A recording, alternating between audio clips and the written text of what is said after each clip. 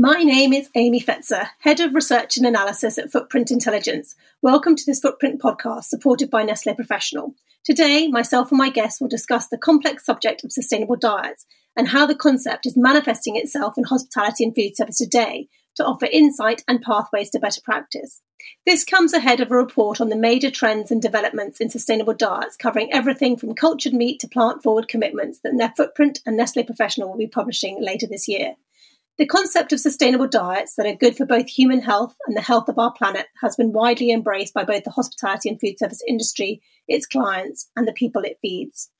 As an indication of the public shift, a Footprint poll undertaken for our 2022 Footprint Sustainability Index found that 64% of UK citizens had tried to reduce the amount of meat they eat in the last 12 months. So to get to the heart of some of the issues, I'm really excited to be joined today by some great experts from across the hospitality and food service industry. We've got Chantelle Nicholson, who's a chef patron of Apricity and All's Well, and whilst in her previous role at Treadwell's, she oversaw it achieving a coveted green Michelin star. We have Emily Pinkney, who's head of sustainability for the major food distributor Sysco Speciality Foods, and she formerly worked at John Lewis and Waitrose in ethics and sustainability. We have Marisa Heath, the chief executive from Plant-Based Food Alliance, which represents food and drinks producers, manufacturers, NGOs, consumer organisations and more in influencing policymakers to develop legislation and government positions that support the growth of plant-based foods. We have Anna Collins, who's the nutrition manager at Nestlé, and she is a qualified nutritionist and dietitian with over 15 years experience, and she supports a range of business functions across the strategy, marketing and R&D teams.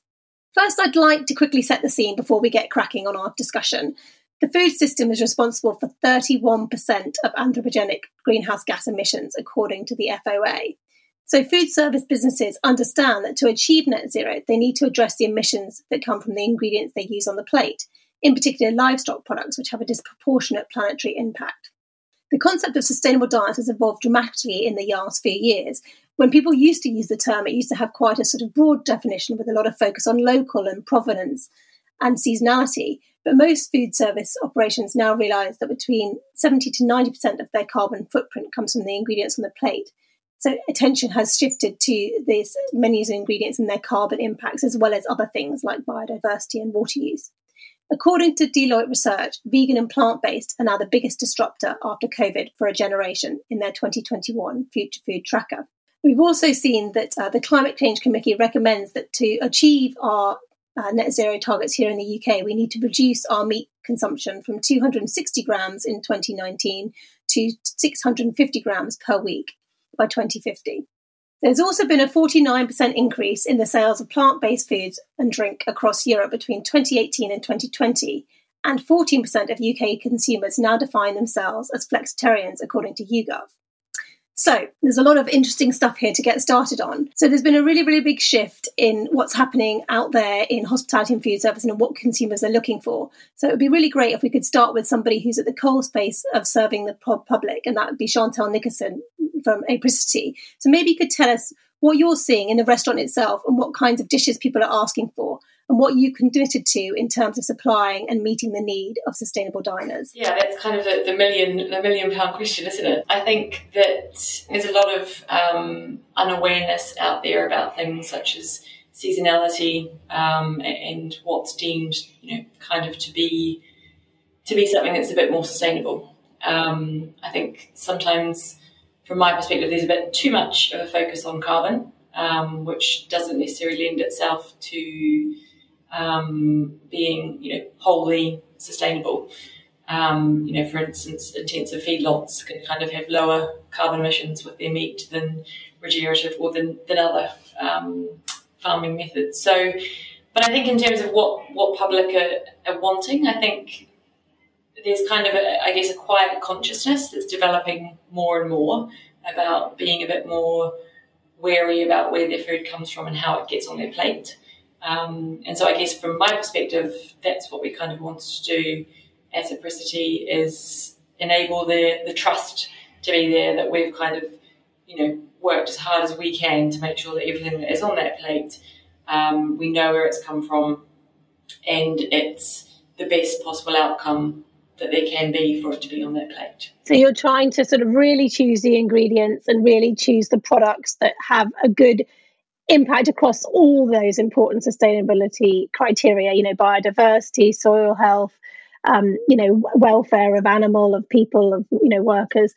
And that is a really important point, that we can't just use this one very specific measure of carbon, but it's very important to look at the whole. Emily, from your perspective at Sysco, you obviously supply a huge range of ingredients to people within the hospitality and food service sector. What are you finding? What kinds of, are you noticing that there's a shift away from more plants and more analog products that replace meat? Tell us what you're seeing. Yeah, there's definitely a split. I mean, I guess in this conversation, relatively lucky that a huge part of my business is fresh produce, and that obviously very much lends itself to this conversation. But I think, you're starting to see some of the really big kind of players in chain restaurants pick up on this conversation. And, you've got restaurants and kind of committing to having 50% of their menu as plant-based and things like that. And I think that's a really good sign of, I think, where things are going.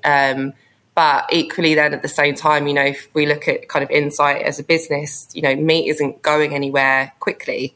People are still expecting meat on the menu. And I think we have had conversations with our development chefs in terms of, well, how do we kind of educate those bigger customers to say, we're not saying you need to take that away, because, commercially that's not going to be a conversation that businesses would want to have right now. And customers, as it says, to expect it. But it's, how do you make a more kind of plant-centric plate?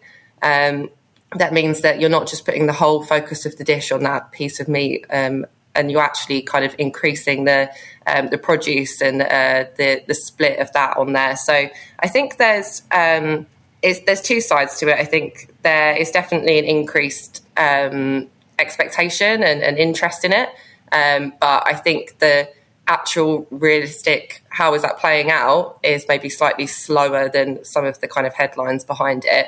But as I said, we're really trying to support, where our customers want it. I think there's a huge piece as well in terms of how we educate, the generations coming up through chef schools and hospitality, and how they can kind of rethink how they look at developing plates on menus. But yeah, I think, we are well placed to support in that, but it is definitely a conversation that I think needs to be had more widely. And that education piece, I'd like to pick up on that again a bit later. But just for the moment, are you seeing, so in your terms of, what customers are buying from you, are you noticing an increase to more whole foods and more actual physical plants? Is it a replacement or just an increase in plants and whole grains?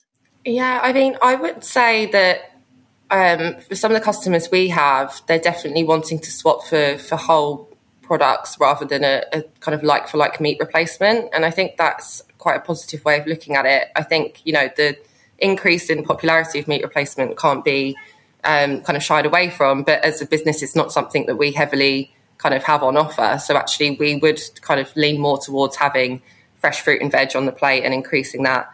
Not to say that we wouldn't look into that kind of in the future, but I think, yeah, definitely it's what customers, I think, feel more comfortable with if they are kind of looking at coming into the space. I think there is a bit of nervousness around meat replacement and what that might taste and look like. So, yeah, definitely whole produce. Anna, from your perspective at Nestlé Professional, where you're working really hard on the nutritional profile of your garden gourmet range and other kinds of fabulous vegetarian or vegan products that can directly substitute meat products, what conversations are you having with clients? What scrutiny are they putting your products under regarding their nutritional profile? And should meat substitutes be healthier? Yeah, I think that there's definitely a growing expectation and far more scrutiny around the nutritional qualities of plant-based alternatives. And I think in terms of plant-based products, I think we cover a lot of different categories now when we think of plant-based products. So, it could be anything from a plant-based burger to a plant-based milk alternative. And depending on what these products are, they're going to have a very different nutrition profile. So, for example, if, we look at plant-based milks, whether it's made from an oat or a soy or a pea or almond, and what other ingredients have been included and even fortification, then potentially the final products can look quite different. And I think that what's really important, though, is that when consumers are choosing plant-based products, they are expecting that they're making a healthier choice. And I do think it's really important that these plant-based alternatives are delivering to that expectation. I would say all of us here know that that's not always the case. There certainly are some really great plant-based alternative products available, but I would say not all of them are as nutritionally balanced. And what I think is important is that, if the product is replacing something that is providing, for example, protein, then I think it's important that that alternative will also be a source of protein. And if it's plant-based, then fibre is important as well. And then I think we also need to consider some of the public health guidelines, so things like salt and fat and saturated fat. Again, going back to if consumers are expecting a plant-based product to provide a healthy choice, then it's really important that it's doing that. That's really helpful. Thank you, Anna. And Marisa, I was just thinking from your perspective from the Alliance and all you're seeing about reaction to plant-based foods, are you seeing a really big embracing of these alternatives, and what kind of questions are people asking in terms around, hitting those kind of health benefits as well as the planetary ones? Yeah, so obviously we're seeing a lot of movement and some big scale companies as well who are going into this area. So where it used to be there were the plant-based groups and then there were the meat and dairy groups, you're actually now seeing the big players like Nestlé, like Mars, like Unilever, Danone, and all of those companies who've moved over and are across the portfolios. The conversations have been much more interesting about the place that plant-based has within the whole sort of food landscape. The questions that are asked are, as Anna just touched on, the ones about the nutritional levels of plant-based. There's been a lot of conversations going on, particularly at government level, about ultra-processed foods, for example.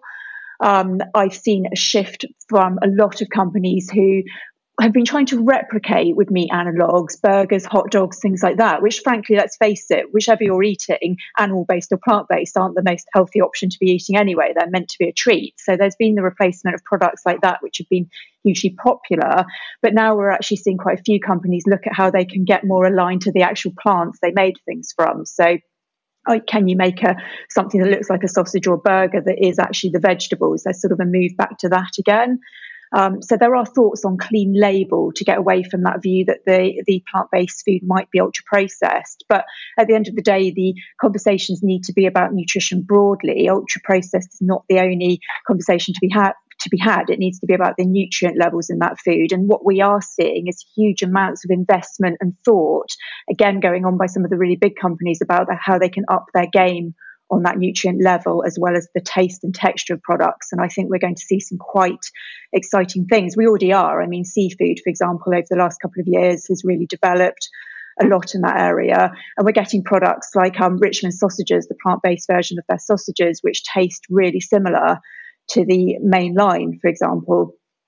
So all of that investment and thought that's going on for the future, I think is going to really have the UK at the forefront of this and producing some great food that can meet the nutritional requirements as well as taste and texture. Marisa, that's a really good point around the health implications and the communication to the consumer. Anna, I know that Nestlé at Garden Gourmet have done a lot of work on making sure that the products hit all the green boxes in kind of health terms. How are you managing to communicate these, the credentials and the health benefits and the sort of, how can we reassure people about using these products, and how can people know that they're choosing a product that has been careful with its carbon impact, its biodiversity impacts and its health impacts? Yeah, I think that's a great question because, as I mentioned earlier, I think there is more scrutiny and probably more wariness coming from consumers now, and certainly some provocative headlines as well are probably making consumers aware that they need to question the healthiness of their products. For us, it's really important that when we communicate to consumers or to businesses, that we're clear, we're transparent, that anything we say is backed by evidence or is lined up against government guidelines. So, for example, when we talk about the nutrition benefits of our Garden Gourmet products, We do talk about the nutrition contents, so we can talk about whether it's a source of protein or source of fibre or what nutrients it contains. And then we can also refer back to government guidelines, public health guidelines, because I think that's reassuring for people to know that we're using independent guidelines to help guide our product development. So again, I would talk about, for example, the government's UK salt reduction program has got guidelines as to what plant-based alternative products should look like from a salt content point of view. And we've got a government nutrient profiling model, which we can use to help determine whether it's a healthier looking product or drink. And even something as simple as using the government front of pack traffic light labelling scheme, which provides some thresholds for fat, saturated fat, salt and sugars. Again, I think that's quite an easy and transparent way that we can demonstrate to consumers where our products sit for public health.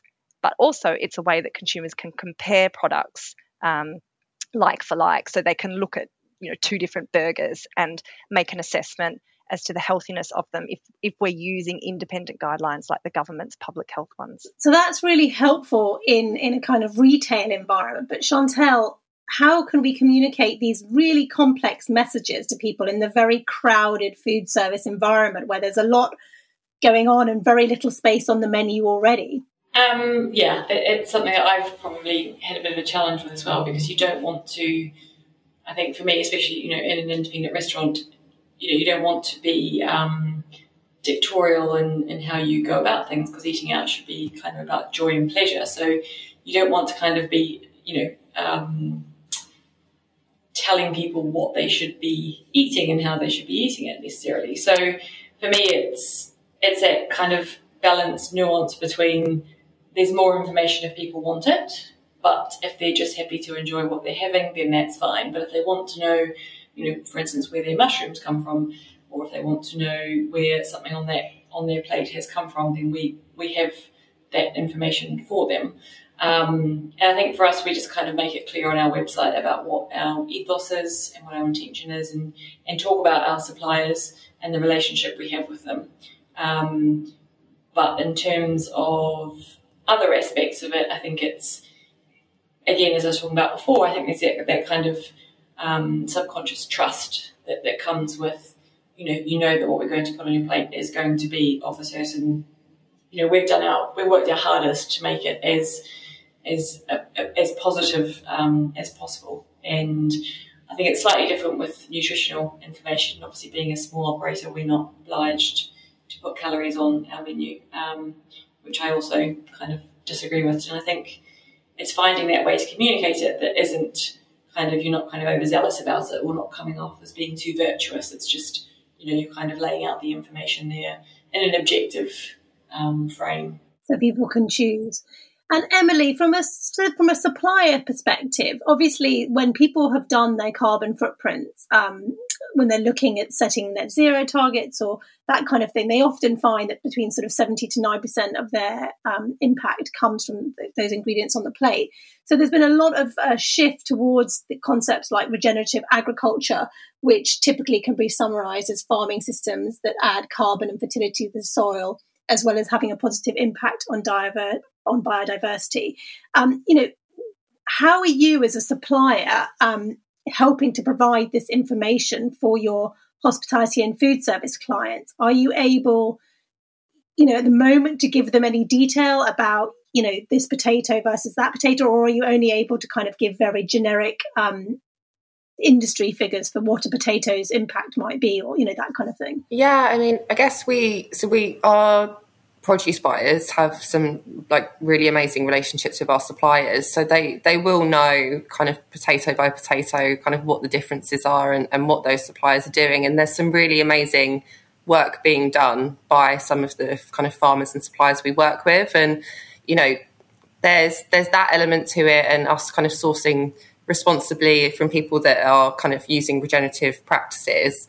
But I guess then there is that quite live conversation that we're having in Sysco globally in terms of how do we then put a kind of carbon digit next to one product over the other. And I think Sysco covers kind of numerous countries across the globe, so we can have quite a good kind of collaborative conversation about this. But we're even seeing between ourselves that there's a different way of kind of looking at that carbon footprint of a product in, you know, between us in the UK and between our counterparts in France. So actually, how do we come at this in a really consistent way where we're not all kind of going down different methodologies, or we're not kind of displaying things in different ways? You know, I think that's not even just for food. I think across sustainability as a whole, that's a real issue that we're kind of all having to face into in as individuals and as companies in different ways. So it is, you know, there is that bit of we will look into kind of what does carbon labelling mean for us, and how do we then kind of show that to consumers on the plate.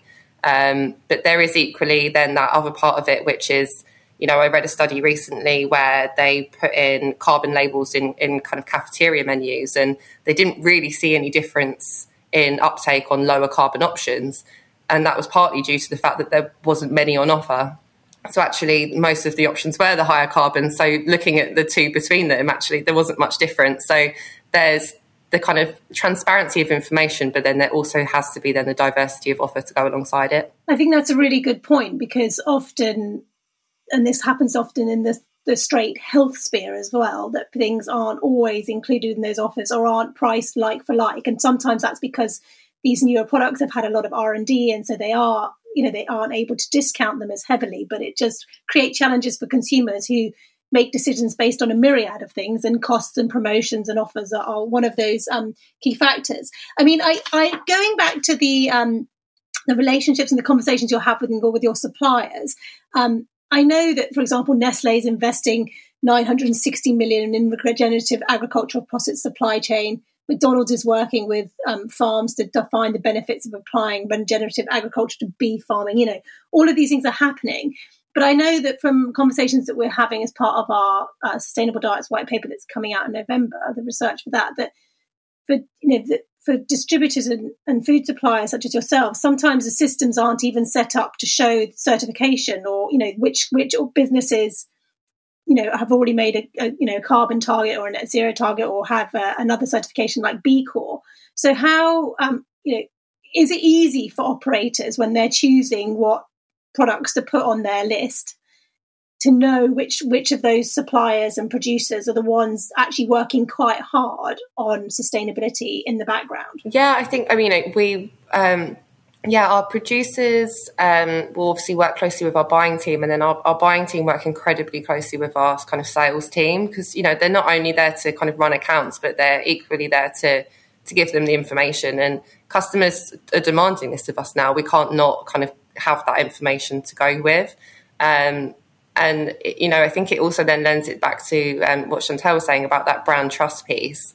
You know, we're not the front-facing part of the kind of food service industry. We supply the restaurants. So they need to have the confidence that whatever they're putting on their menu aligns with what customers assume that they will be giving them. So, you know, there's so many different factors that go into kind of what you could deem a sustainable kind of food product. And, you know, certifications are great, and they go a really kind of got a good way towards kind of defining that, but you're never going to be able to have a customer that understands what all these different certifications mean. So we kind of need to have that information there for our customers, which are the kind of restaurants and hospitality industry. And then, you know, there probably needs to be an industry-wide effort to then how do we then dispel that to kind of the customers at the end of that chain. But we would, definitely gather that information and have that there for our customers, because they need it and they want it. And Marisa, from your perspective, you know, what do you see all the brands that are part of your alliance? You know, what are they having to do to make sure, because often it's such a fragmented supply chain, that people kind of understand, you know, what Oatly, you know, means as a brand or as a product. You know, what are they doing to kind of make sure that, especially in the hospitality and food service space, that the messages are getting through? Well, I mean, the brands are upfront looking at how they can be at the forefront of changes to farming, for example. So that's conversations we're having, because obviously there's been big changes to the way that we do farming in the UK alone. So they're sort of looking upfront of how they can be involved in that level. There's a lot of conversations about things like eco-labelling and traceability.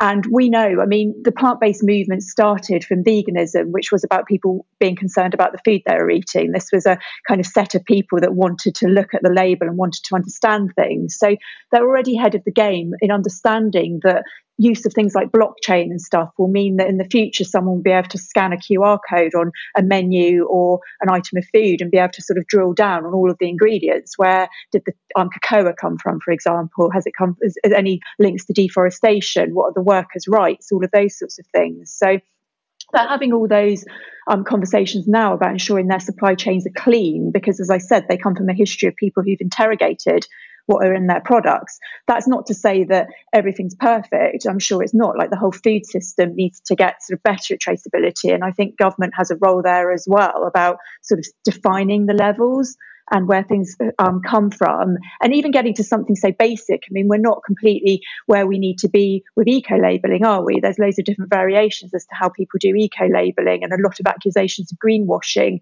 and those sorts of things. So that's where there is a role for government, and we as an alliance are saying, please set that role, work internationally to make it easy for our food companies to move goods as well, because obviously food is being imported and exported all the time. Set those levels so that a consumer can see straight away if an item of food is sustainable or not, via a traffic light system or whatever it's going to be. But that's more complicated than carbon. I mean, we touched it at the beginning of the conversation. This is about water use, land use, use of fertilizers, all sorts of things that also tie into the green agenda. And I think that there's a lot of work to do, but I hope that to a certain extent the plant-based sector is probably slightly ahead of the game on it. And we also have a lot of small companies, SMEs, starting up, who are buying their produce and starting from the level of knowing exactly where all the products, the ingredients that are going into things are coming from already. So we just have to sort of maintain that as companies get bigger, and that's where it becomes more complex. That's brilliant. Thank you very much, Marisa. And Chantelle, we touched earlier on the issue of education. So a lot of often cooking with less meat in a dish, or with replacing meat with another bog standard plant-based item like tempura, tenderstem, broccoli instead of your chicken in a curry, for example, or using an actual meat analog. These can require different skills and knowledge for both chefs and also the menu design teams and the procurement and everybody along the chain. So what do you see?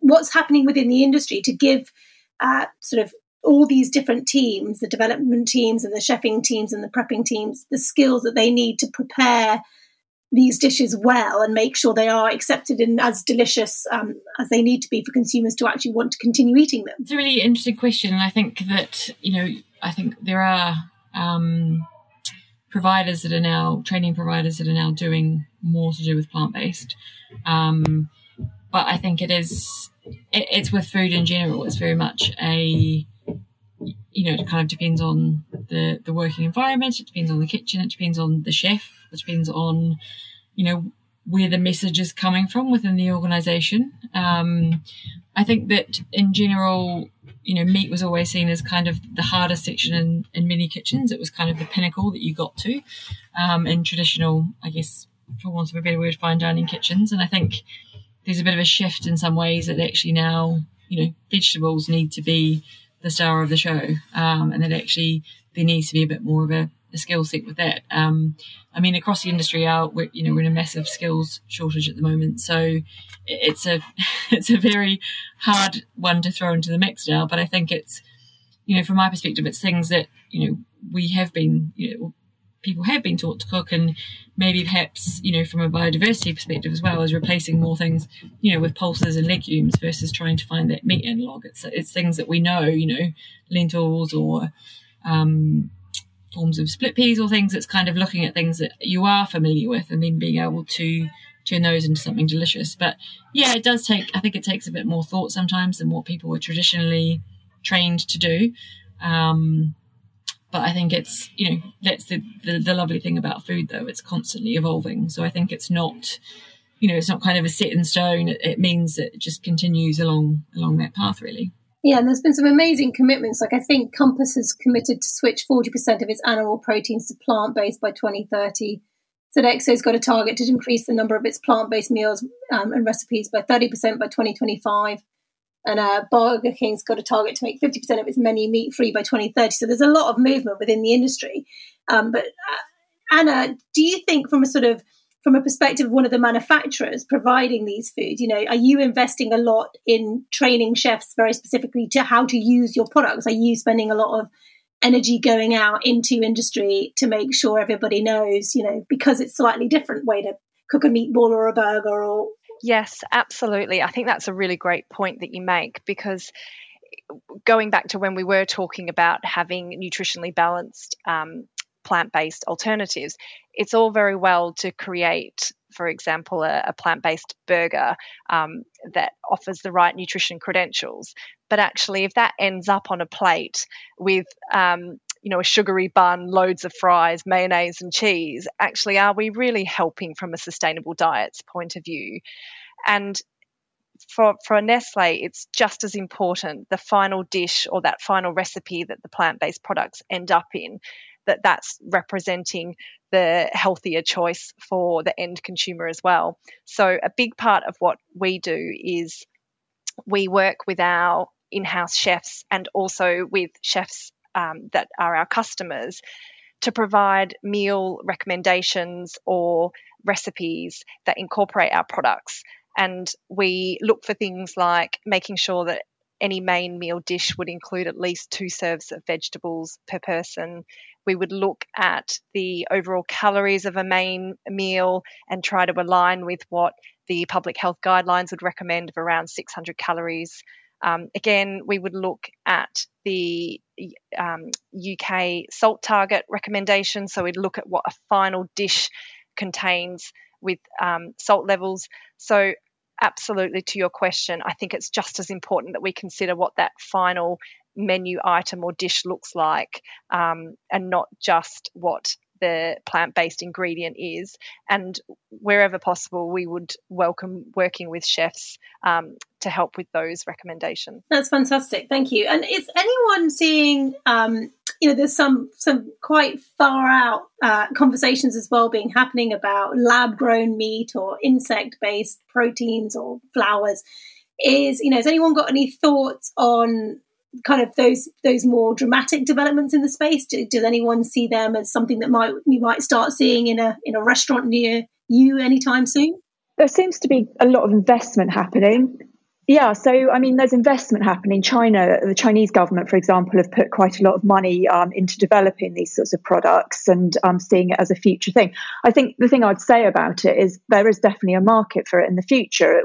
One way or another, whether you disagree or agree with all of the United Nations, the Government Climate Change Commission, all of those groups who say we need to reduce meat and dairy now, even if you disagreed with that, the future growth trajectory is so huge that you literally need another planet if we're going to carry on doing what we're doing in regards to population growth. So if people still want to eat meat, then I think that lab developed meat and potentially insect protein are going to have to be part of the answer.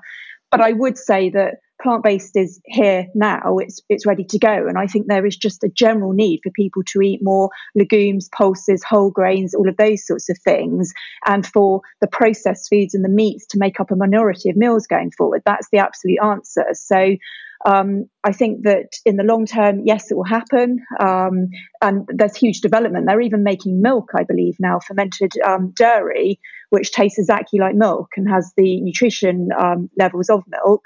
So, there's huge things going on, and internationally governments are starting to spot this and are investing in the science and technology around it. I don't know about restaurants, that will be for the others to talk about, but I'm sure there'll be an appetite from a lot of people to try it, for sure. At the same hand, there'll be a lot of people who say, I don't want to try it because I don't see it as natural or whatever. But that's another big conversation about what is natural food. And Chantelle, is it something you could ever see yourself serving in one of your restaurants? Yeah, it intrigues me completely, and I don't know enough about them, and I haven't tried enough to actually, to do so. But you have piqued my interest now as well. It's one of those things that I did mean to look at. But again, I guess it's, looking into how they farmed, how they produced. So I think it's not just as simple as saying they're there, but I think it's something that I will definitely, watch this space.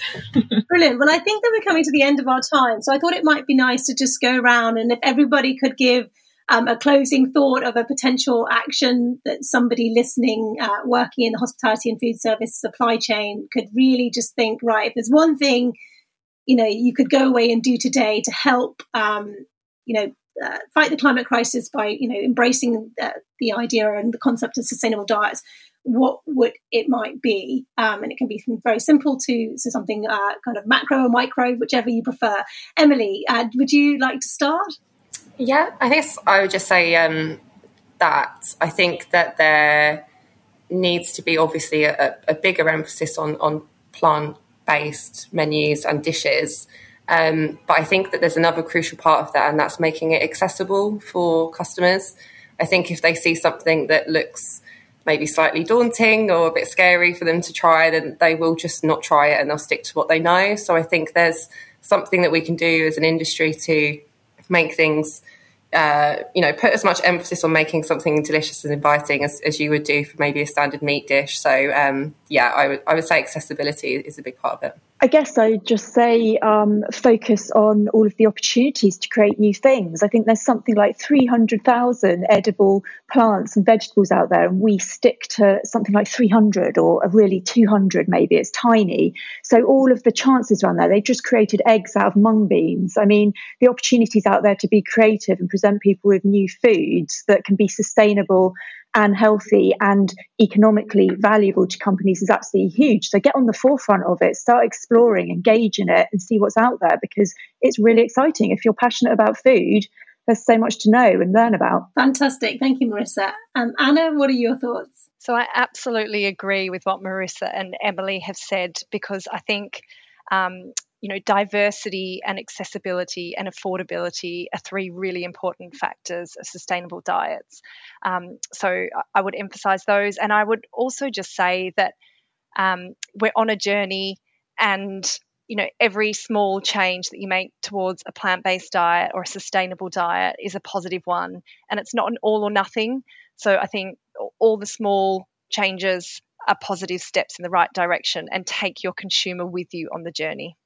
That's a really good point. And it's so very heartening when you look at menus now, the vegetarian and vegan options are now, often come first. They often are just woven in with the menu. They're sort of shunted away and are sort of seen as inferior, vegetarian or vegan section. So it's really fantastic. And Chantelle, if we could end with you on your thoughts. I've got a couple, actually. One of those things for me that works really well with that is, pulses and legumes. And there's an amazing British supplier called Hodme Dodds, which I urge everybody to look at, who work with farmers that grow legumes, pulses and grains, and they're a really affordable thing to put on your menu as well as at home. Pulses are just they're really nutritious. They add kind of weight and texture and bulk to things. So that's always kind of a really good go-to thing, especially coming into winter when we've got less kind of fresh produce about.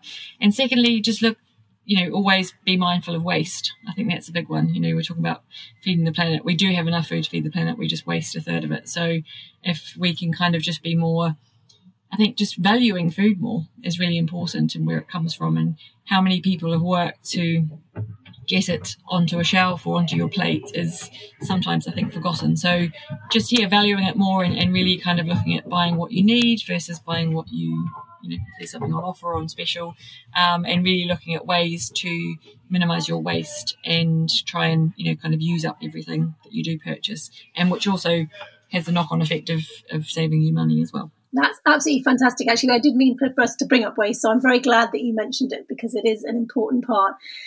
Well, thank you so much to all of you. It's been really fabulous to hear your different perspectives from across the supply chain, which has been really, really helpful.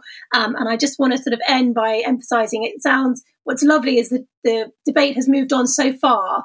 And I think what's very heartening is how many operators are really working extremely hard to change that kind of overall dynamic of their menu, to make them so that they are more sustainable for the long term, for the health of our planet and for the people on it, and all the amazing work the manufacturers and the distributors are doing to help support that. So thank you very much for all your efforts across the supply chain. Together we can beat all these rather daunting challenges that we face, but one by one, every little piece doing its part is making a really significant difference. So thank you again to Nestlé Professional for supporting this podcast and enabling us to have and share these important conversations.